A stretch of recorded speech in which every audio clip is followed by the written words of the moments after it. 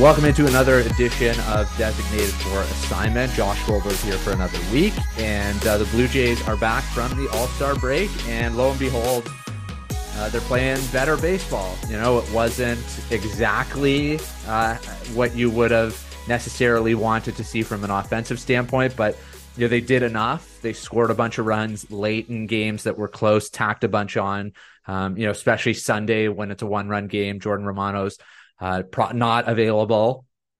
They make it a 5-run lead as opposed to a 1-run lead. And, you know, we'll get to Mitch White and the situation there, but the offense did more than enough. And, you know, I've talked about this and tweeted about it. The last two editions of the Blue Jays after the All-Star break, the unofficial midway point of the season, have had winning percentages of above 600. In each of the last 2 years, and about the last 60 some odd games, 60 to 70 games, let's say. So I don't know what it is.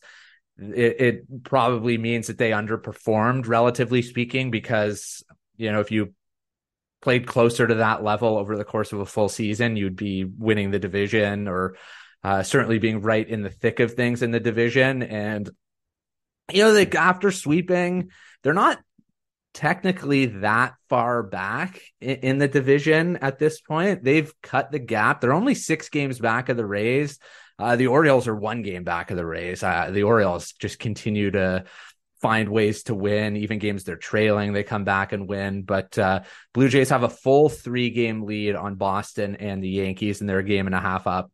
As I'm recording this on Sunday night, the Astros and the Angels, they're a game and a half. Maybe they'll be 2 up on the Angels, or rather the Astros if the Angels win, or they'll be a game and a half up if the Astros do beat the Angels. So the Jays are 53-41. They finally got 10 games above 500.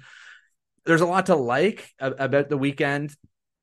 That was way more to like than not like. Obviously, the Kevin Gausman injury is, or whatever you want to call it, the Kevin Gausman unfortunateness with his side discomfort sounds like not a serious thing, a day-to-day situation. Hopefully he pitches during the Padres series, but I think it just illustrates how perilous the rotation situation is if one of their guys was to get hurt, especially one of him, Bassett or Barrios. You know, that really puts a lot on.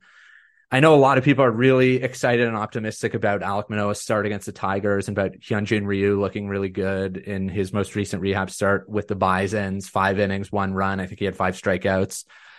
I still am more inclined to temper that. I need to see more, obviously, from Manoah than a really good start, which it was. We talked about it last week. Against the Tigers. I need more. He's probably going to get a start against the Padres. And yes, say what you want about the Padres. That's still a lineup and players capable of punishing you if you're not good. So he's going to have to more likely than not be at his best or close to his best, whatever that looks like these days, to get a team like that out. So I still look at the rotation as an area that you would probably look at. I don't think it's the number 1 priority. It might not even be the number 2 priority. I think it probably is, but I still don't think it's something that a lot of people tell me that, oh, well, you'll have so many options in the rotation. You already have 2 guys back there. You could roll a 6-man rotation. As we saw on Sunday with Yusei Kikuchi, he's just not right now somebody that you can rely on for more than 5 innings, which isn't the worst case scenario for a number 5 starter.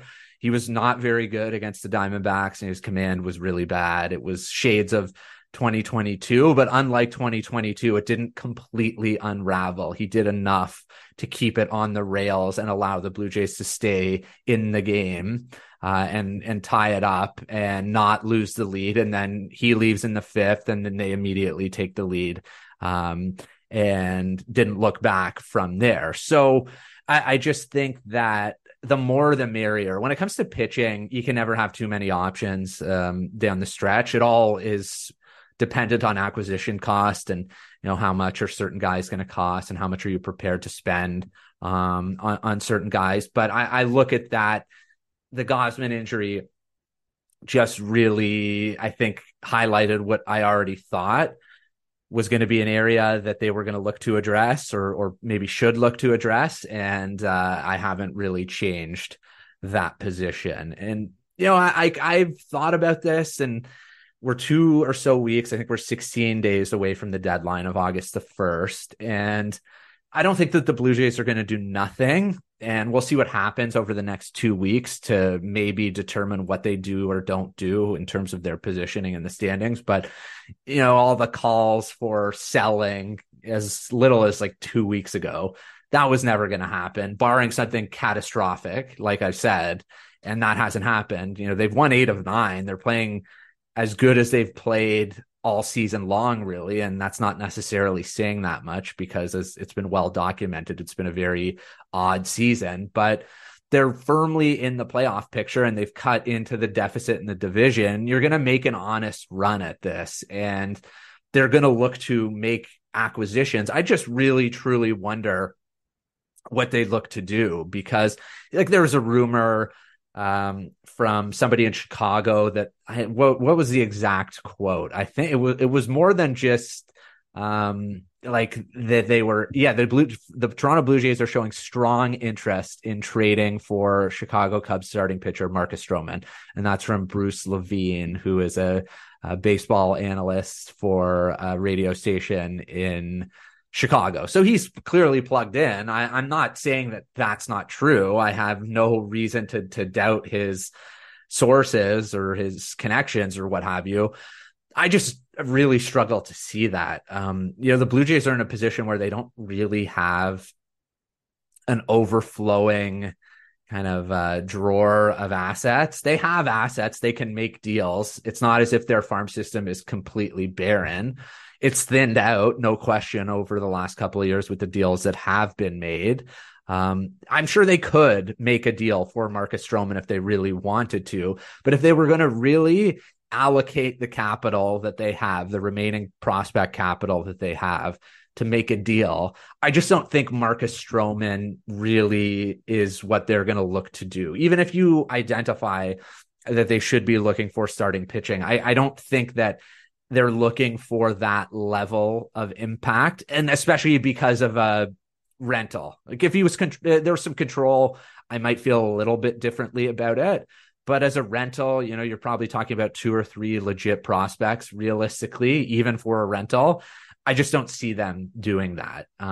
They've never really been ones to make deals at that level for rentals. If they're going to make a legitimate, impactful trade, it's probably going to be, the Whit Merrifield trade isn't exactly what I'm talking about, but that's more in the mold. They're going to look for somebody that can help them this year and in the next couple of years, with the window to win being what it is. So maybe that happens. I don't know. The Marcus Stroman situation did not end well here in Toronto. I think there was some animus between the two sides. He's made no secret, there have been barbs here and there about, without naming names, about the front office in Toronto, pay this guy, pay that guy, that sort of thing. If you were going to pick somebody from Chicago, I'd probably say Cody Bellinger makes more sense. He's going to cost a lot and is also a rental because he's having a great year. He's not a lefty. He's not the prototypical lefty killer in terms of left-handed pitching, but his numbers against lefties this year have been incredible. I don't know how sustainable it is in terms of some of his batted ball profile is somewhat, there's an element of he's probably just maxing out his production based on how he's hitting the ball, but that would make more sense. Drew Smyly, I think, would honestly make some sense in terms of that type of swing guy, because let's get to it. Mitch White, I just don't really see what you're going to be able to do there moving forward. If you're in a roster crunch, I don't think you can continue to say, well, we need to give Mitch White a chance. And I haven't been on the train of get rid of Mitch White, but he needed to have shown some level of progress. And before the outing on Sunday, the numbers were not terrible since he had come back up here, but you get thrown into a 5-run game in the 9th inning. And you don't give up any hits, but you allow a situation to arise where the Diamondbacks can get back in the ball game because you had zero command, that's just not going to get it done. You're not being asked to pitch in an important spot. And he gave up 3 walks. He did get a strikeout, but he allowed all 3 inherited runs to score. Swanson gave up the double to Ketel Marte that cleared the bases. You just have to throw strikes. I'm okay if you throw it over the plate and you throw your best stuff and opposing hitters hit it. I can live with that more than I can live with just having no feel for anything and not being remotely close to being in the zone or throwing anything effective. And the Blue Jays are going to probably find themselves, they're going to need some 40-man roster spots because they're going to make deals. We'll see what happens with Adam Cimber. I'd rather have Adam Cimber than Mitch White as your lowest leverage reliever. Jay Jackson has an option, so I think realistically he is more likely to go. If right now, like Jay Jackson should stay up. He's been really good and his slider's solid when he has command of it. But he has an option. Mitch White doesn't. That I'm not saying it's the right move, but until there's a situation where they can't play that game because they're not optioning any of their other relievers who have options left, I think you got to let him go. Maybe work out a deal if somebody feels as though there's they can see something the way that the Blue Jays did this time last year in Mitch White. By all means, go for it and see if you can get some sort of a return, any sort of an asset in exchange for Mitch White. But if you're looking to clear up some roster space, and Hyunjin Ryu and Chad Green, when they're back, are going to need roster spots because they're not currently on the 40-man because they were on the 60-day IL. That's 2 roster spots right there. You're talking about other deals that are going to need to be made. Maybe some other, like Ernie Clement, I think is not long for this roster. I could see a situation, Thomas Hatch, Trent Thornton. Those are guys that I think have maybe more tenuous standing places in this organization if need be, if you need to clear some space. But I think that Mitch White should feel uncertain and insecure about his future here with the Blue Jays, because I think to some extent the writing is on the wall about where he stands moving forward. You can't handle mop-up duty in a 5-run game, then you can't be trusted in any situation. And if you can't be trusted in that situation, then you're just dead weight on the roster, really. And I think that that's sort of where we've come and where we've landed. And like, you look at the positives from the weekend, Matt Chapman has found it a little bit again at the plate. He's been really good defensively. I know that there's been a lot of talk about his struggles at the plate. You look at his last 7 games, really good. Even his last 15 games, he's got an 861 OPS. His strikeout to walk ratio has been better. His last 7 games, he's got 7 walks, only 3 strikeouts. A lot of better at bats. He's been really good defensively. Outs above average. He's been up over the 90th percentile. Last I checked, he was 3rd among third basemen in all of Major League Baseball in defensive runs saved. He's going to be in the conversation realistically for a Gold Glove, I think, again in the American League. And hopefully he can continue to have some positive momentum moving forward at the plate, because if he has a good, strong close on both sides of the ball, then he's going to reposition himself. If he's lost any sort of luster in terms of how teams might view him, I doubt that's the case, but he'll really solidify where he is in terms of his impending free agency. Vladdy had some good moments, hit a home run, first ever player to hit a home run after winning the home run derby in their first at bat following the All-Star break. Hit a bunch of balls hard in that game. Didn't have as great of a close to the series, but hopefully we see more of that. The last couple of weeks have been very solid from him.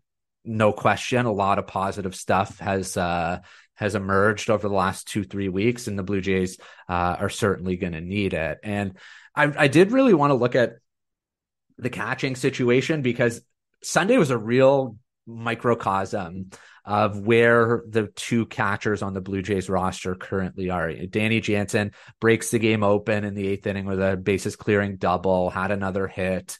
You look at his numbers. Yeah, he's 752 OPS, 11 homers. He's hitting 233. Yeah, his on-base percentage is what it is. He's not going to walk a ton.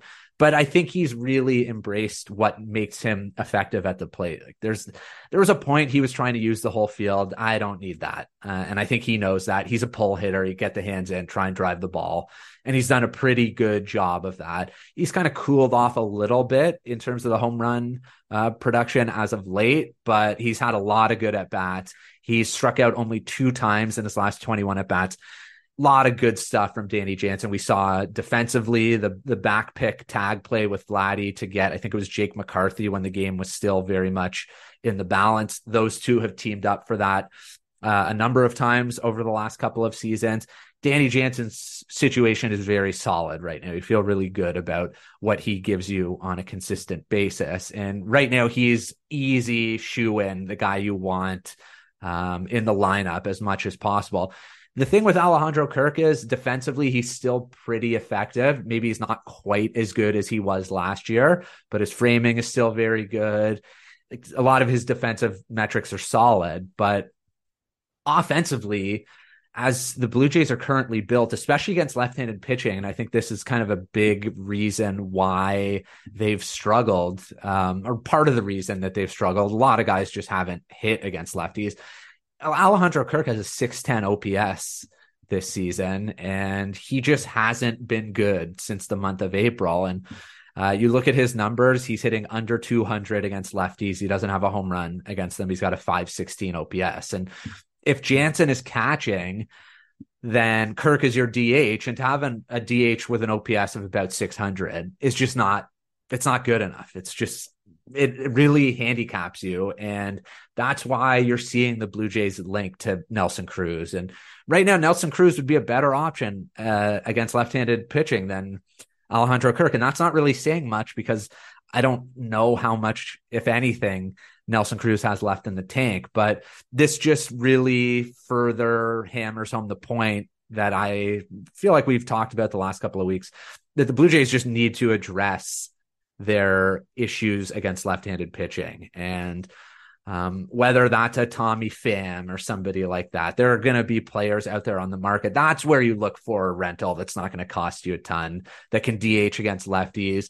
Maybe a situation where they play the outfield as well for a Dalton Varsho, and then maybe you swap it out when a righty comes in and you get Varsho's glove in there. That sort of thing just gives you more versatility and more flexibility in all situations, because you just can't wait for Kirk to figure it out. Like I was looking at the numbers by month, and a lot of people have tweeted me when I put out his OPS by month over the past 2 years, and he only has 4 months with an OPS of 700 or better. May and June last year, he was amazing, 984 and an OPS of almost 1100 in June when he was just on fire. This year, you look at progressively, it was 836 in April, 563 in May, 615 in June, and entering play on Sunday was 232 in July. And I know he had that hand issue, and maybe that's somewhat of a culprit, but he's hitting the ball on the ground so much. And when he hits the ball on the ground,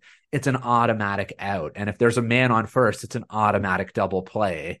And that's just such a disadvantageous spot to be in.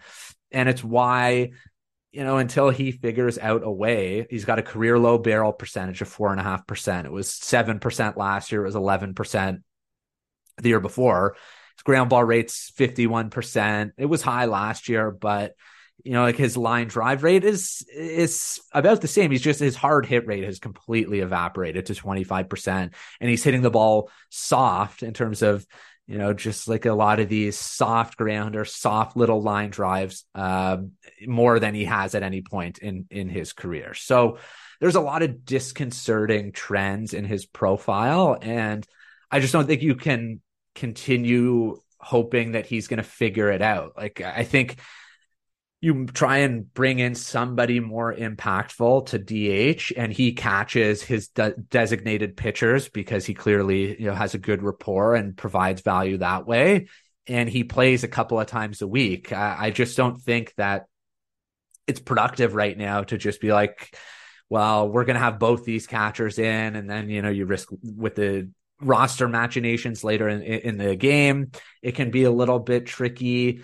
It's not working right now. And like, I just see a situation that you just can't continue trotting it out moving forward. So I think that is the number one area of need for the Blue Jays. And it's a big reason that they've struggled this year. Kirk was looked at as being a really important piece of the puzzle in the lineup. If you were batting him sixth or even in the bottom third, that could provide a real impact.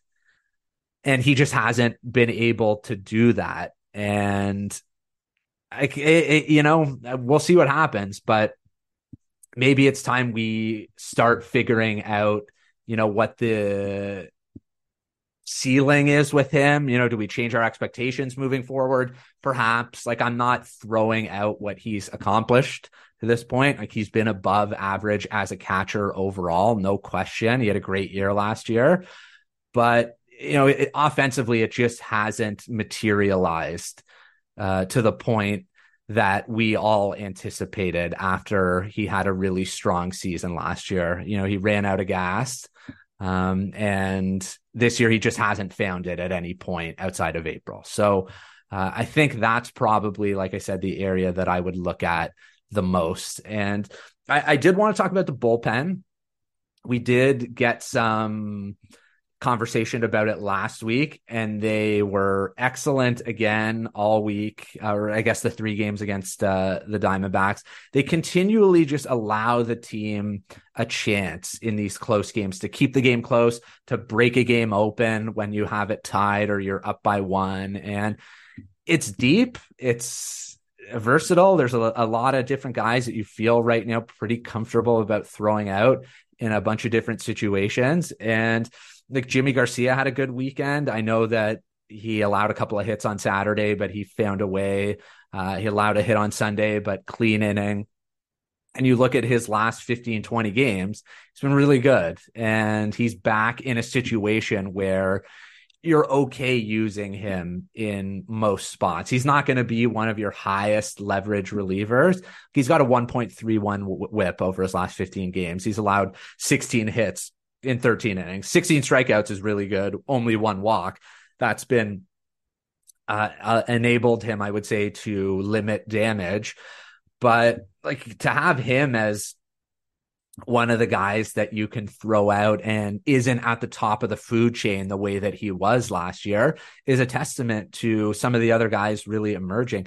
Nate Pearson, we saw Trevor Richards walked a couple of guys, but struck out a couple of guys on Sunday, back in a traditional bullpen role, which I think we all knew was really going to be important for this bullpen. Jay Jackson had a good outing. Tim Meza gets the 1 out, makes a really good play on a Corbin Carroll bunt, really athletic play. His numbers continue to be excellent. We know what Swanson gives you. We know what Romano gives you. Hopefully that back issue doesn't linger too much. And I think that the Blue Jays probably add another reliever, but I don't know if it's a guarantee. I would still be surprised if they didn't. But I think that, this bullpen's been pretty good. I understand that, like, there's not a lot that you can look at and say, oh, well, I'm waiting for the other shoe to drop. This hasn't been good. There's no way this is going to be sustainable. What they've done to this point has been really good, and there's not any fraudulent stuff. They've earned every bit of the success they've had as a unit, as a group, the bullpen so far this year. If you ask me, in the postseason, do I still feel great about it? My honest answer would probably be, I still feel a little bit squeamish about it. I don't know if I'm just overly worried because I've been burned in the past. You think back to last year. But they're better in terms of swing and miss. They have more strikeouts this year. Nate Pearson's been a huge game changer for this bullpen. He had 2 real stinkers in the middle of June when things were rough. You remember that Marlins series. But other than that, he has been lights out and exactly what you would want in a 7th or 8th inning guy. He comes in, he generally speaking throws a lot of strikes. He fills up the zone. There aren't that many deep counts. He's not giving up a tremendous amount of hard contacts. He's been really good. His last 7 appearances, he's got a 0 ERA, a 0.69 whip, 8 strikeouts, and 8 2/3. He's been bordering on dominant and at times dominant. And that's a huge game changer for a bullpen that was really looking for that level of impact. And we'll see what happens with Chad Green. Is he your deadline pickup of sorts? Perhaps. I don't know if I necessarily feel great about a pitcher coming off of a serious injury in a new organization. Are you throwing him? What situation? Like, he's got to get his feet wet. Is he working his way into leverage over some of the other guys that you have? I think they'd have to falter for that to happen, but he could certainly emerge. He's had the track record and the stuff to do it. But I still think if you're looking to improve the bullpen, you would look beyond just Chad Green. Chad Green would be great, but you can never have too many options out of the bullpen. Even though, like, when push comes to shove, if you make the playoffs, you're not emptying the tank, generally speaking.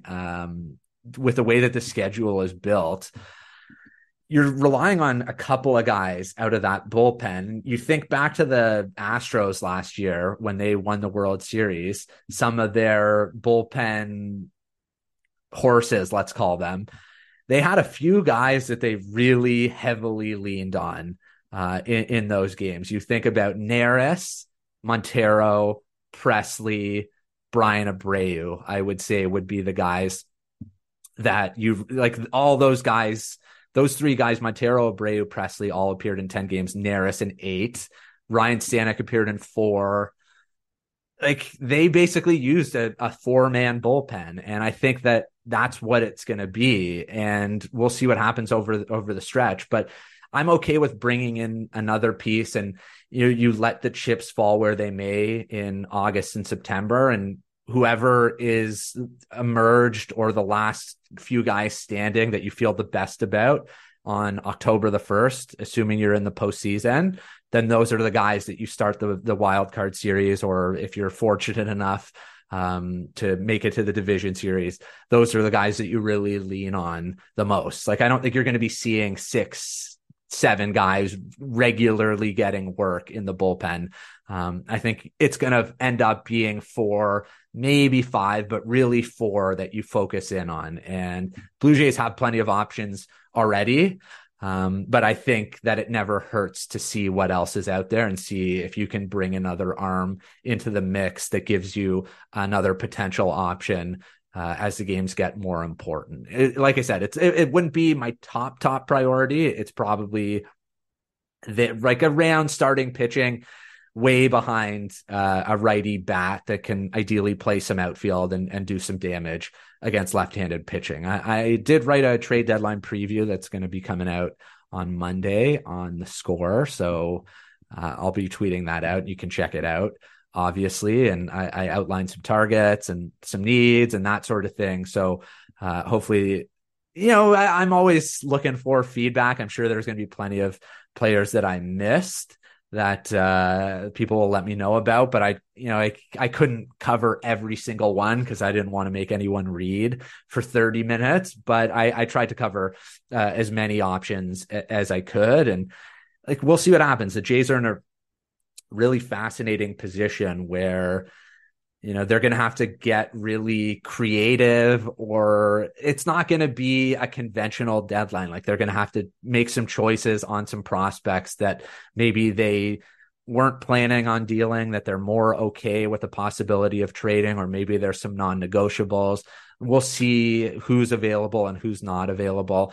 There's a decent chance that they make a deal that we don't see coming, like the Whit Merrifield trade last year. It wouldn't surprise me at all if they pull, I wouldn't call it a rabbit out of their hat, but they swerve, and you're expecting player X, Y, or Z, and they go with, player R, something like that has maybe a year or 2 or 3 of additional team control that fits their modus operandi a little bit more than rentals. I think if you're talking about a reliever or starting pitcher to mop up some innings, to be a swing guy depth option. Maybe that's more of the rental market. If you're looking for a position player, maybe that's more of the controllable market. But who knows with this front office?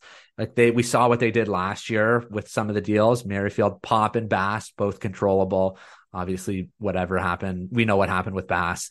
But at the time, they made deals for players that would help them beyond just last season. And I could certainly see a situation like I like Aaron Bummer from the White Sox. I know the Blue Jays touched him up a couple of weeks ago, but he has a proven track record of success, a lot of strikeouts, funky arm angle. It's been bad this year, but a lot of his underlying numbers are very good, and he's still striking out batters at a pretty prodigious clip. The issue with him is he does have control, but it's $5.5 million. And then he's got a couple of club options for the following 2 years at over $7 million. I don't know if I love that being locked in at $5.5 million if he doesn't figure it out, but he'd make a lot of sense as a second lefty to have alongside Mesa, another option. And, if it goes well, then you have somebody that has been a solid reliever at the major league level on a number of different occasions, under team control for as many as 3 years. So maybe that could be something that they look at. But I would say with the Blue Jays at the deadline, as always, expect the unexpected. All right. Thanks as always for listening. We'll hope for Kevin Gausman to come back. Blue Jays have won 8 of 9. They sweep the Diamondbacks. Things are good right now. They got a cushion in the wild card. They're starting to maybe tiptoe a little bit on the Rays. They got games against the Rays left. They continue to just cave in teams that aren't in the American League East. And then we know what the story has been so far with 7-20 against the American League East. But right now, you look at the upcoming schedule, they're not seeing any division teams for the next little while. They've got the Padres, who dropped the last 3 games of that series against the Phillies. I guess you do actually you've got at the end of the month, you've got the Orioles. You look at the upcoming schedule, it's not easy. Padres, then you've got Seattle, House of Horrors historically for the Blue Jays.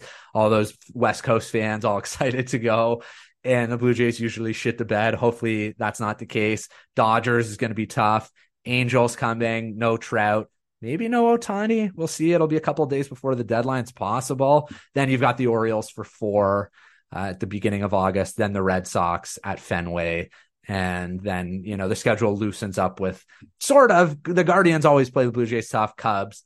Like they're going to have to continue playing strong baseball. But for the next 2 weeks, they don't see any teams in the division. And so far this season, that's been a good thing because they have a really good record against anyone that isn't in the American League East. So a few interesting weeks ahead with the deadline coming up. We'll see what the Blue Jays maybe look to do. If anything gets done before that, I would expect probably not much until the 31st of the 1st.